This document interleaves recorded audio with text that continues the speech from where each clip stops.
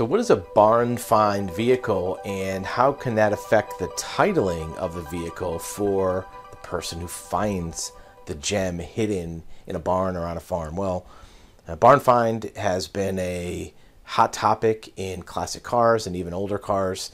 There's a lot of websites. Here's an example of one that has a list of the greatest barn finds of all time. This would be a really good one to find if it's an authentic Daytona.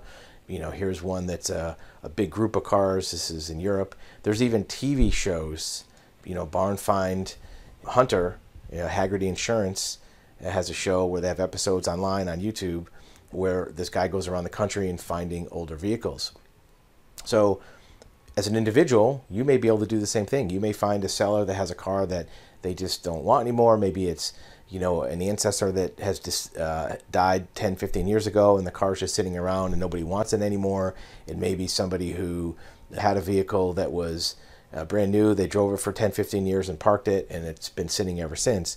Finding one of these higher value vehicles that's been overlooked is a great opportunity to have something that has not been out in the marketplace in a long time. The Mustang from the Bullitt movie was kind of a barn find. It was put away for many, many years, and it sold for $3 or $4 million at auction last year. The question is there any title problem potential for a barn find? And there could be. The fact that the vehicle has been put away and not active for so long could also mean that the title has not been active for so long. If the vehicle has been out of sight, out of mind, and kind of overlooked for a long period of time, hence the phrase barn find, who knows where the title is? It's possible that the seller has the title, the legal title, sitting in a drawer. They know where it is and everything's good. But if that car has been parked for 30 years and no one has known about it or touched it, the title may also have been parked for 30 years and no one knows where that paperwork is. It's hard to miss a car. A car is big. It's large. It's going to be easy to see and conspicuous. A title is a small piece of paper. It could be in a file cabinet. It could be in a drawer. It can get thrown away. It could be damaged by water, by fire. It could be shredded accidentally. In some cases, people move and they lose track of where the title is, because if you don't need the title on a regular basis, which you don't, if a car's off the road, that title, you don't need it for anything. It can be misplaced very easily. So if you are a purchaser of a barn find, what do you do about getting a title? Because as we've talked about in other videos, in order to get a new title in your name, you have to have the old title properly signed over to you. And if you don't have it, that's fine. There may be some other methods, but you have to make sure that you're verifying those methods in advance of putting out a lot of money for a barn find.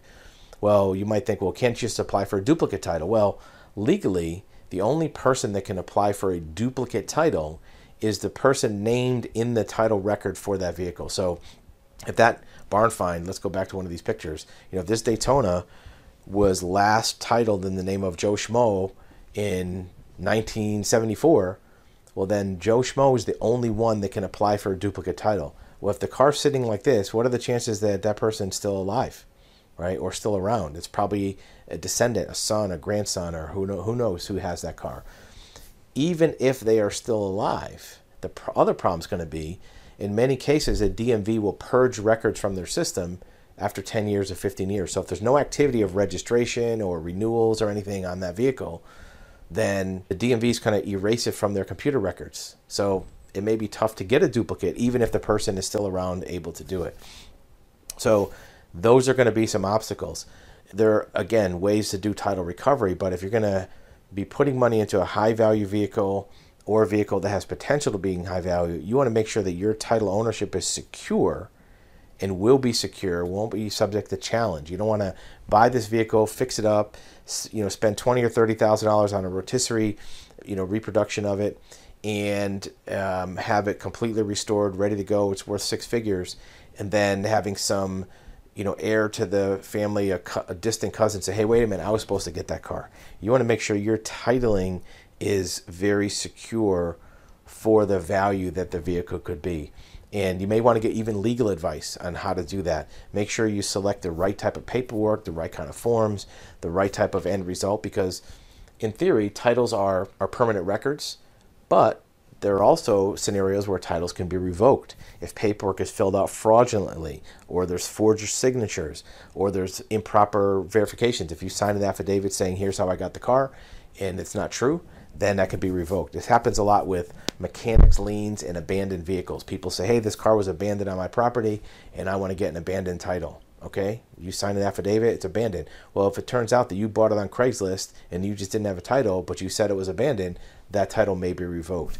Or if a body shop says, well, this was a mechanics lien, somebody brought it in to get it fixed and they never paid their bill, and then you use that process improperly to get a title or pay somebody to use that process, then what could happen is when somebody does an asset search for an estate, or somebody does an asset search for some kind of creditor history, and they find that this vehicle was in somebody's name and whose name is it in now, and they do the research to find out the title was transferred because of a mechanics lien, they can challenge that. There's many cases where titles have been revoked because of improper transfers or representation. So if you find a vehicle that's an opportunity or a classic car or something you really want to have, make sure that the method of getting the new title in your name is secure, because until you have an actual title certificate printed by the DMV in your name with your name on it, the ownership is subject to question. Vehicle ownership isn't determined by who's in possession of the vehicle, right? It's not finders keepers. It's not, well, that car's on my property, I've had it for 30 days, it's automatically mine. It only becomes legal until you have that certificate in your name that's an official government document issued from the DMV. A bill of sale is not enough.